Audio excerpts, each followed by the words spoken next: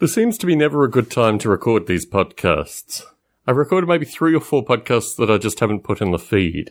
And if you hear the gentle sound of sleigh bells, it's in fact our cat's bells. We have 4 cats, one of them is blind, so the other 3 cats have bells of various descriptions so the blind cat can identify which cat is coming towards him. I had a memory come back to me, and it was a memory of being at the Leicester YMCA in 2001. I moved to the US from the end of 1999, and I ended up in the UK in 2001.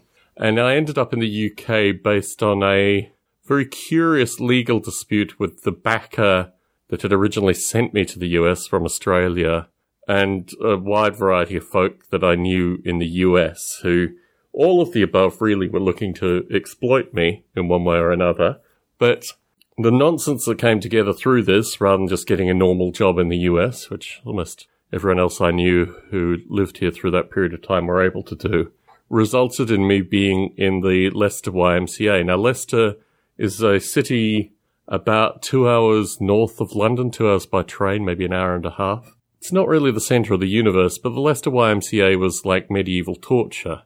Quite literally, it was really extraordinary. It was basically a place where deportees and borderline homeless people lived. And the deportee portion of it was really very harrowing because the deportees would do things like, beat up their wives and things like that, which you'd hear at, 11 at night or what have you. And the whole nature of being around so many people that were clearly on the edge of survival, and also the fleas. I mean, basically the fleas ate through my feet, have large scarring on, based on my time at the Leicester YMCA. But the reason that the Leicester YMCA came back to me today is that I have some clothes in the washing machine. I'm recording downstairs. I think I've probably already said that based on the cat sounds. And I have 8 minutes left on the washing. And as I was coming back in, I was thinking of the So Solid Crew, which was what they called garage, which was a kind of music in the UK. It was really kind of rap over a dance beat, but the rap was a little curious. The whole British garage rap sound was very different. So they had this song called 29 Seconds, So Solid Crew. It was, I think, 8 different rappers, including maybe 1 or 2 female rappers, and they did 29 seconds of rap each in the song. So as I was coming in with 8 minutes to record a podcast, I thought, 29 seconds to go.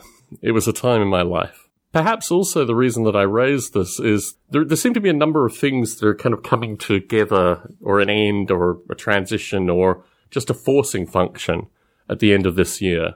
And a number of them I really can't talk about. Some of them relate to my family. Some of them relate to projects that I've never put out in the public for a variety of reasons. So if folks wonder how productive I am with regards to just what I discuss in these podcasts, there's a bunch of other stuff too. So through this, I've come to an analysis associated with mental health, and it goes a little something like this. Up until this point in my life, but really the early parts of my life, the stuff that led up to me being in the US before I ended up at the Leicester YMCA, I did things which were so outside the view of normalcy. So, for example, when I was in Australia, I was producing music and software. So when people would meet me, they'd ask me what I do, and I was a university student at the time as well, but I said, look, I'm a new media producer, which was what I did. I put out 2 CDs worth of new media, new music while I was in Australia in the last 2, maybe 3 years that I was in Australia. So at the same time, I realized that there was a culture of folks that didn't really do anything but said that they did that stuff. So when people looked at me and I said what I did, they immediately thought, oh, well, clearly he's not on the up and up. When in fact, the work that I did through that period of time got me to the US, although it also got me to the Leicester YMCA. And I've reflected that just by doing the stuff that I do, people that come into contact with me aren't always on the level. They're not always on the up and up. But also, sometimes they're just like fantasists that have their own narrative that has gone along with it. And I've started to realize, particularly as things went down for me, obviously the nonsense that's happened in the past 3 years pretty well catalogued in these recordings, that I've had very few allies. Not just very few allies, but very few people who I've done a lot of work with in the past, who, for them, quite literally, when I've come back with an actual issue to raise with them, they are in no capacity to deal with it because it's not, they're not relating to me on that level. We're not friends, right? We're occasional collaborators when really I just take a a good portion of the work and they get to do what they get to do. So in coming to this realization, I'm starting to wonder if the choice to remove myself from this stuff is always the choice that is there. And increasingly, I'm just removing myself from a lot of this stuff and returning to my own work. And in parallel to this, I'm very well aware that the end of the year is also forcing functions with regards to low-light depression and a bunch of other things. But I do realize the kind of cleanup that one does at the end of the year is as much a metaphysical cleanup as it is a physical cleanup. So where does this put me?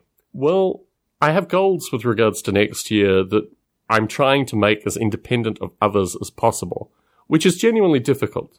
I've talked a little bit candidly associated with the Ape SDK and the work that I'd like Bob Mottram to do, but that is currently requiring another entity. And this other entity is now talking about doing something completely different than they've done historically.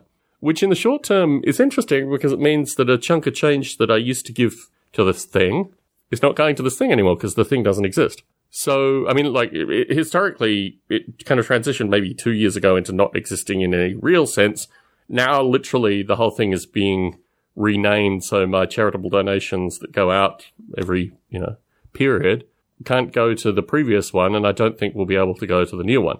So it's actually a really meaningful break. In parallel to this, obviously, $20,000 to create whatever it's called, the Simulated Ape Foundation. No, I don't know what it's called. Anyway, that seems to me to be money poorly spent at this stage. But stay tuned.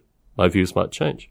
In parallel to this as well, due to a bunch of other stuff that has not been going in this podcast, I will be down in LA for good portions of next year. My hope is I'll be down in LA for good portions of next year. Practically, it hasn't been that way this year. It was supposed to happen this year, hasn't. So next year, I hope to be down in LA for some portions of next year. And what that means to this very particular recording is either I take recording equipment with me and do it down in LA, or I reduce the number of podcasts that I actually do. And practically that means a reduction in model rail radios, but also it means that Long Funk and My Rules Are Better probably take a bit of a cut as well.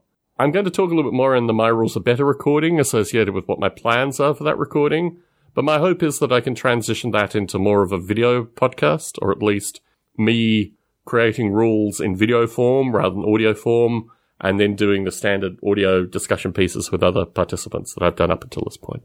But yes, this is really an interesting transitional time, and in parallel to this, all the usual end-of-the-year related nonsense is going on as well. But I think I've probably distilled some of my thinking, and yes, I did turn the alarm off associated with the washing. I've been able to do it in a slightly less constrained format than the Soul Solid crew 20-odd years ago. What's particularly curious is that musical movement garage represented itself in People Just Do Nothing, which is a comedy series on the BBC, which has since wrapped up. And People Just Do Nothing got me to the RAF Museum in London. So these stepping stones are somewhat curiously linked, as these things tend to be linked when one thinks about them. Synchronicities is the word.